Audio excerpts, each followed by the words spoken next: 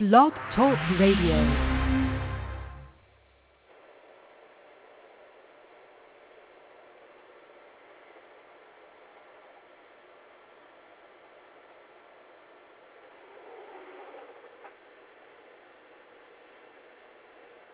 Hello and welcome to America's Community Voices on Blog Talk Radio. And we're your hosts. My name is Ronald Brookins. And my name is Donald Brookins. We're certainly very happy to have you here. And we want to say hello to all of our listeners. This is a program that we originally started 4 years ago, around the times of the 2010 elections. We wanted to sort of focus on get out to vote and getting people aware about the election and the importance of voting, no matter who you were voting for. And we have begun again partially because of that, but the main reason is that certainly over the last few years there has been some real issues and divide in our country and a lack of civility from people with differing opinions and differing positions and ideas. And what we want to do with this program is have a positive effect on that. And Donna, go ahead and give us your thoughts on that. Well, you said since the last few years. I noticed it started around the election of 2000, that hotly contested election between George W. Bush and Al Gore. It continued in 2004 election, presidential election. Certainly in 2008, which was a watershed moment because that's when Barack Obama won the presidency, and it continued over into the election of 2012. And what I've noticed, we've grown further and further apart, blue states, red states, conservatives, liberals, and there is a group of people in the middle who I really think is the silent majority and haven't participated in the conversation. And I'm excited about this because what we're going to try to do or attempt to do is to do what I believe is needed in this country, that this should all be a shared experience for us all. In order for us to share our ideas, to be able to talk to each other, and do it in a civilized manner so we can at least understand one another. We may still end up saying, well, I don't agree with you, but I'm happy to listen to you. And then, in that regard, Donald, let's talk about what defines civil discussions or civility in discussions. Had you finished? I'm sorry. I apologize if I interrupted you. Go ahead. Yeah, you did interrupt, but go ahead. Okay. You did so well in explaining that, as a matter of fact. I wanted us to start talking about what's going to be the primary focus of this radio program. And we're going to have people from all walks of life with all different opinions. And while we may not agree with some of those opinions, we certainly agree with the need for us to have a civil discussion about this information and not to just simply rely on what somebody has written in a newspaper article or what you hear over television. Well, not only a civil discussion, but it should be an honest discussion, honest dialogue about things that we need to discuss that's going on in our country. It's going to be a great conversation. It's going to be a conversation because as you and I discussed, what we decided was sharing our ideas that the main thing that binds us as Americans, that keeps us together, is that thing that was provided to us, that concept, that great concept of life, liberty, and the pursuit of happiness. Well, it's more than just a concept, Donald. Because let's make sure, because not everybody is familiar with that, but most of us are, and certainly in our Declaration of Independence, one of the most iconic and historic phrases written by Jefferson is simply stated as, we hold these truths to be self-evident, that all men, and we say and women, are created equal, that they are endowed by their Creator with certain inalienable rights, that among these are life, liberty, and the pursuit of happiness. Now, it's our intent to examine some of the most prevalent and important issues today in our society through that lens, that all of us, no matter who we are, no matter what our opinions are, what our race is, all of us as American citizens have these inalienable rights. And I believe that when we discuss these issues based on those rights and using that lens, then we should be able to have a much more civil discussion about this and be more trustworthy that each person is saying what they believe in, and then try to come to some type of consensus or agreement to disagree or to move forward in our discussion. At least we should be able to bridge some sort of understanding. But right now, with people not talking to each other but just talking at each other, I don't see anything beneficial. I mean, look at what's happening in Washington, D.C.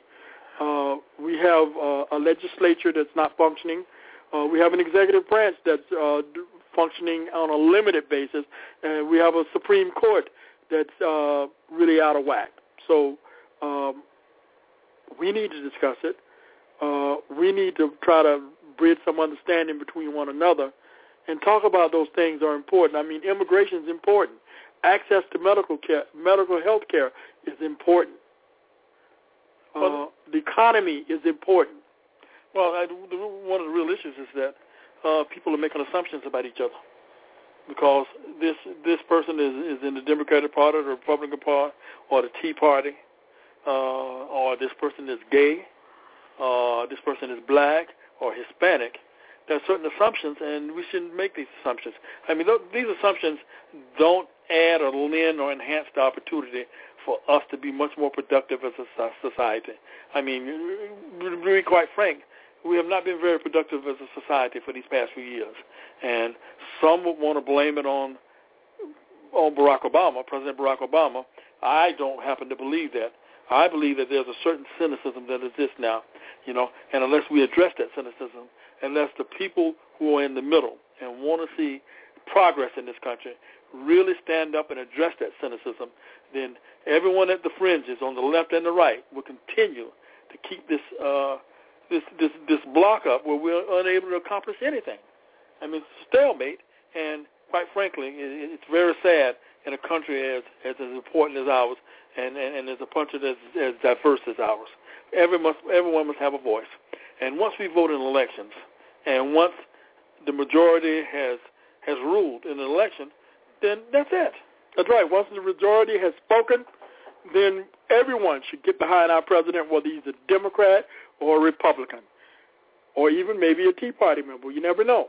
Or we should be able to have this election, have the freedom and the right to vote for whom we choose.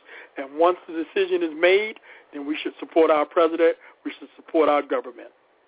I'll give you one example, and I'll talk about myself, about coming to some conclusions.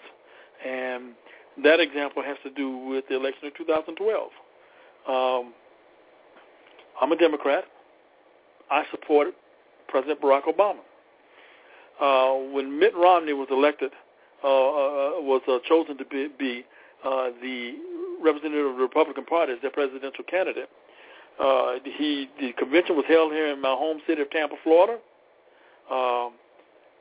I watched the convention from beginning to end.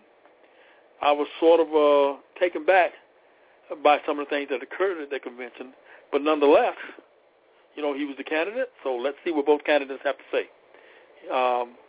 I was disappointed in some of the things that happened with Mr. Romney, and I recognize that sometimes when you're in campaigns, both parties will have these campaign ads that are quite negative and critical of each other, and not all of them are always true or not true. But there were some decisions that Mr. Romney made, and that I questioned. But what really happened to really open my eyes about this was, after the election was over, there was on Netflix a special thing that was done on Mr. Romney. It's a documentary. A documentary. And do you remember what the name of it was now? It's called Mitt. It's called Mitt. And both Donald and I had a chance to view that documentary. And I remember thinking when it was all over, and Donald and I had a discussion, that if Mitt Romney had showed America what we saw in that documentary, he probably could have won the election. Well, no, here's the thing. He made some poor choices.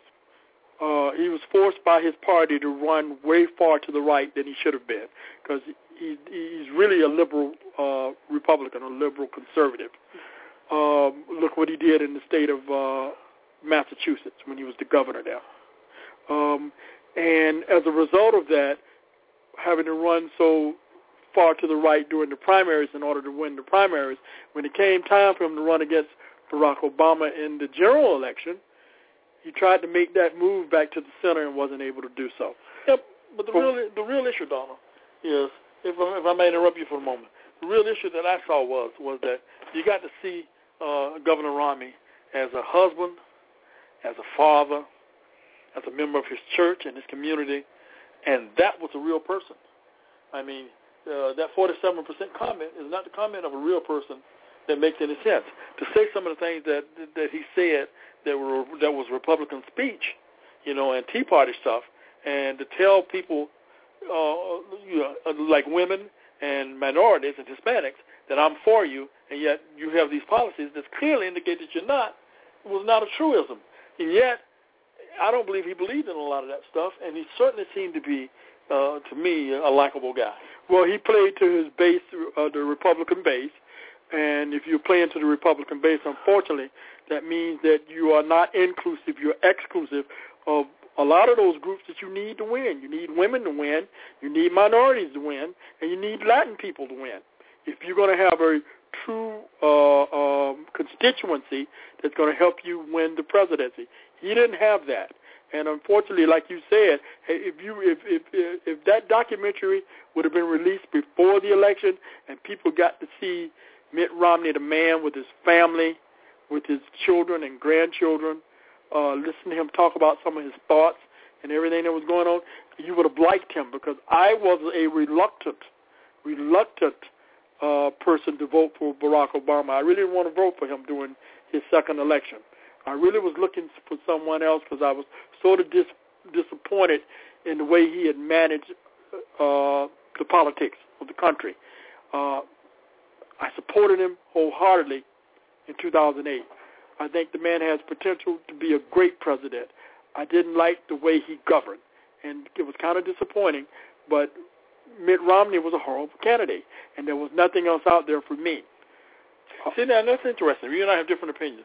You said you don't like the way the president governed, and in my mind, the president governed in the best way he could because he had men on the opposite side in the Congress in one branch of the government that were determined to make sure he not be able to govern in any way. If you look at the traditional form of our government, we got three branches, and the relationship between the executive branch and the congressional branch, in which it's necessary for those two branches to work together to pass legislation, move it through, and get it approved and make laws in this country. If you don't have a partner that's willing to, and not even a partner, but another member of the governmental branch that's willing to act with goodwill and professionalism, how are you going to get anything done? I mean, these people clearly state that it's their intent to make sure that nothing, and I mean nothing that the president does, gets any type of approval. Well, my dear brother, he's not the first president that this has happened to.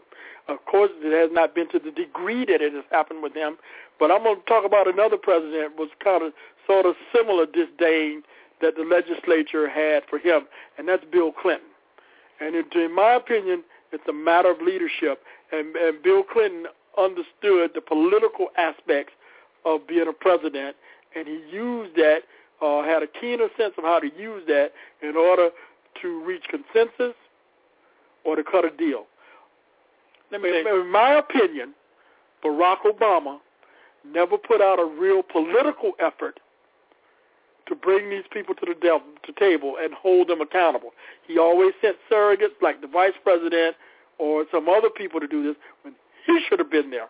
He should have been out there holding those people's feet to the fire and holding them accountable to the American people for them not doing their job. He's great at running for president. He's great at giving a speech. But to me, he lacks leadership when he has to govern. Well, he's been very disappointing to me in the aspect of governing. And I know this man is bright. I know he has the potential to be a great president. And when he promised us in 2008 that he was going to transform the government, that he was going to make it a government that worked together, he did not deliver on that. Well, this is what's one of the dangers of living in a democracy. I'm afraid, my dear brother, you drank the Kool-Aid. Because if these people say the same thing over enough, and God knows the Republicans and the Tea Party have said it over and over again, everybody starts to believe it. Now, you and I both, it's not true to the extent that you can compare Bill Clinton's presidency and how he was able to work with the opposition as opposed to Barack Obama. Because Bill Clinton, despite them disliking him because he beat them, Bill Clinton was a white man, and the people he worked with were white. I'm sorry, but that it's true. I mean, because I can't find any other reason for them not to work with Barack Obama other than the fact that he's black. Well, Ronald, my brother, let me say this. I will not allow you to use that excuse because the man got reelected. He got reelected easily. You can't tell me because he was black. He knew that he was black when he ran for the job. He knew that he was going to have that baggage. That's the baggage he brought with him when he became president. He knew that. What Bill Clinton had and what he was smart enough to do is to hire a political operative that did not believe as he believed to tell him what he needed to know instead of what he needed to hear. Barack Obama has no such person in his administration. He's listening to his best friend, Valerie, and his wife. He has no political operative to come in and tell him how to make the hard choices. The man has been, he's been great on certain things. He was great in the beginning certainly on foreign policy. He was great with the Affordable Health Care Act. He was great in finding Osama bin Laden and getting rid of him. He's made some great decisions. Where he's failed miserably is being able to govern at home and being able to come to some consensus with these people and hold this Congress is, they're a joke. They're a joke. He ought to be able to outwit these people, and I just don't understand it. Once again, and if you notice, even though we disagree, we're being civil in our discussion and talking about this. First of all, Donald, you're drinking the Kool-Aid, my brother. I don't know why. How can you say that this man is not a good leader when he passed what every president since Teddy Roosevelt has tried to pass, most of them if they're worth their salt, and that's a comprehensive health policy, health bill for universal health care. He was able to do that, Donald. Given the state of the economy when he came in here, and given the fact that he had no help, I didn't interrupt you, so you don't interrupt me.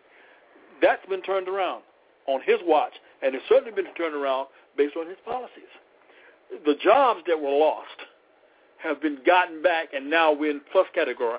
He's the first president in over 20 years, longer than that, to have 6 months of 200,000 plus job gains in the market.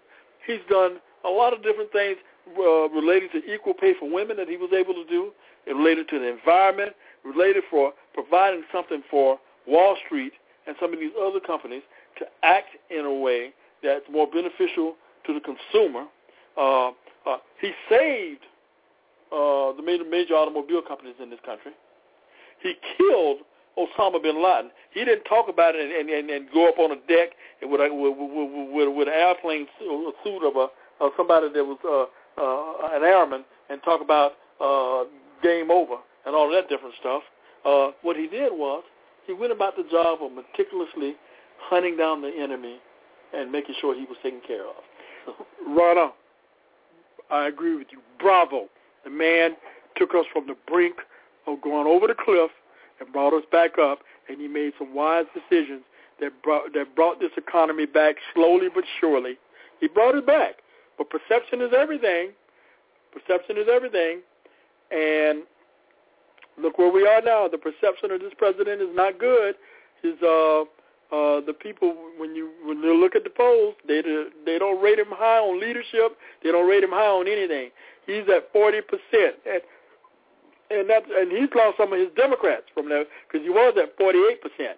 He's lost at least 8% of the Democrats. Why do you think that's so? Well, because there's one factor that Barack Obama deals with that not even to an extent George Bush had to deal with, and certainly not Bill Clinton. And what is that, Donald? You're not going to say race. No. What is that? 24-hour news cycle.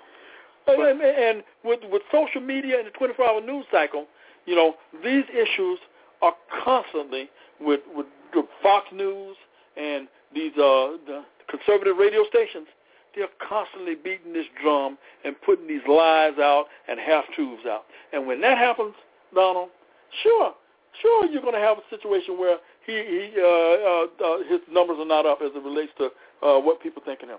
Of course, because most people will look at the low-hanging fruit and they'll listen to what they say, and they're not accountable for making sure they analyze and make a determination as to whether it's true or not. Well, I do agree with you. Most people will not critically analyze it. They'll listen to one source, or whether it be on Fox or whether it be on some other TV show or in a newspaper, and won't seek various sources to come up with a proper conclusion. That's true. That's true. And the 24-hour news cycle is something. But my criticism of our president is that he's failed to manage the politics of the presidency. You have to do that. Other people have done it. Some people a lot better than others. Clinton was very good at it. Lyndon Johnson was very good at it. Ronald Reagan was very good at it. And to a large extent, John F. Kennedy was really great at it. Well, let me just tell you this. Again, none of these people live in the world that Barack Obama lives in, where terrorism is a threat to our country and our well-being, in a world in which civility in politics and professionalism and goodwill in politics no longer exists. You got people in Washington, D.C. who dedicated towards destroying the country. And by the way, let me get this out, because this is something that really bugs me, Donna, is that there are people there that are employees of the government preaching that the government is no good. Now you tell me, what's that all about? What's up with that? What do you mean the government is no good? If you look at our country's history, the major accomplishment that we've made in this country, almost all in every century, has had to do with the government playing a positive role. From freeing the slaves, to women's rights, to voters' rights, to providing health care to those in need, to the poverty program, to defense in this country, to dealing with the drug situation in this country. I mean, this government was created for that reason. The Founding Fathers created our government in order that the government to be of the people and not by the of the people and by the people. But what the conservatives forget is there's one more important part of that. The most important part of that formula is for the people. I'm going to repeat that for you all like that now. For the people. It's not simply of the people and by the people. The government is for the people. And it is an arbitrator for fairness in our country. So, I mean, we're having a discussion about this, and we're going to be discussing in the future as we start to wrap up, because we only got about 7.5 minutes left in the show, Donald. If you want to go ahead and start wrapping up, particularly with this. Well, you know, I agree with what you had to say, but I want you to remember something, Ronald. Obama won his first election, and there are some people who might have thought that was just a fluke. But he was reelected. So I am, as a voter, forced to judge him now on his performance. I can't put all these other factors in about Congress and the news and the race. I have to judge him on his performance. I have to judge him what he wants as far as what he said when he came into office, on the things that he's accomplished. And all those things you mentioned about the first administration, he did it. He is to be commended. I swear to God, he's to be commended. But now that he's done that, and he was in his second administration, he needed to do something to domestically make sure that the political perception of what he has done is being heard by all. I mean, this Congress, especially the legislatures and the congressmen, not so bad in the Senate, but the congressmen, these guys are clowns. They're clowns. They hate the government, Donald. They've come to Washington. A small group of men are controlling the U.S. legislature, and they've come there with the total intent of destroying the national government. That's true. That's their intent. That's their intent. Now, given that background and everything that you just said, within the first 4 months of this second term, the president got through a major tax bill.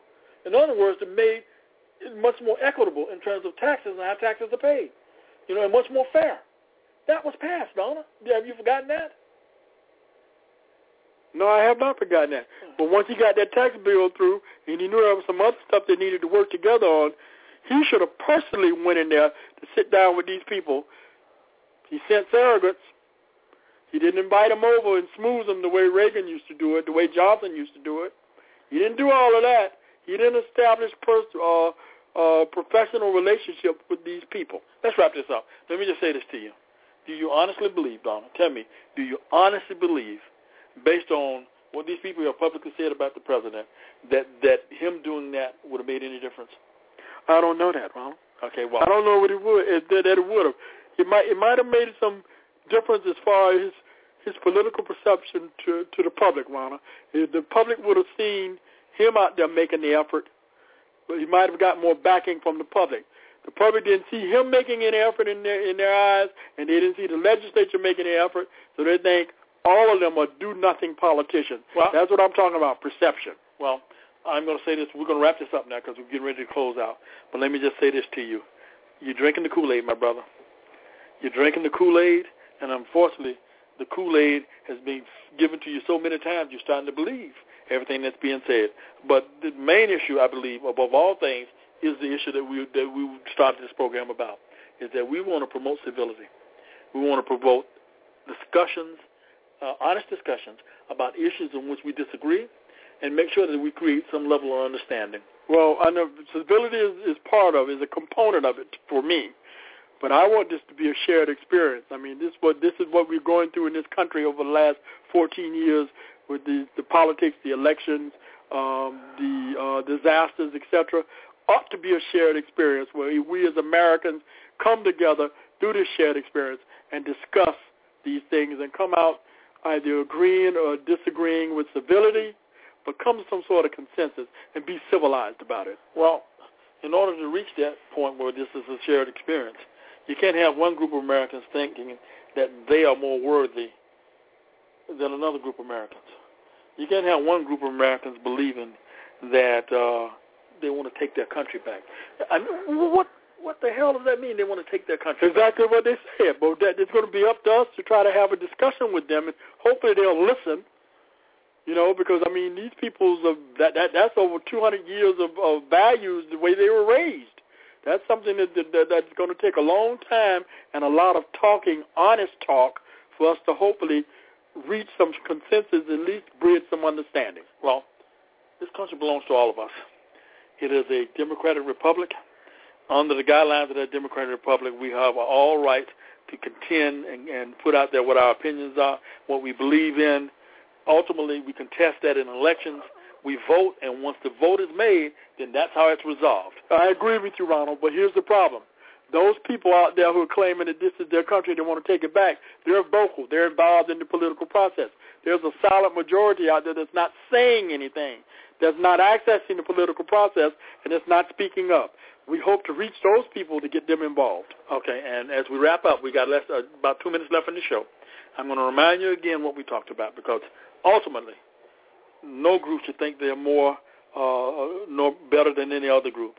They're more entitled than any other group in terms of rights in this country. Once again, it's simply stated in our Declaration of Independence, we hold these truths to be self-evident, that all men and women are created equal, that they are endowed by the Creator with certain inalienable rights, among them life, liberty, and the pursuit of happiness. So we want you all to think about that. Think about all of this stuff in terms of that, of life, liberty, and pursuit of happiness. Donald, we got about a minute and a half left. How you want to close out? What do you want to do? Well, I think you pretty well covered it. We got to look at through the optics of what we've discussed these past 30 minutes, and to at least try to have some honest conversation on various topics, and we look forward to bringing that to you in the near future. Okay, as we close up, I want to tell you about what we got coming up in the future and for the rest of this week. Tomorrow morning at 10 a.m., we're going to be talking with Mr. Craig Latimer, the Supervisor of Elections for Hillsborough County, talking about the upcoming elections and what's going on with the primaries, the general election, what changes have it been, what type of ID do you need, where are the polling places, talk about the early polling. And then on Thursday, we're going to talk to a very interesting lady. Her name is Tanya Lewis, and Tanya is the Executive Director, CEO of Children with a Vision.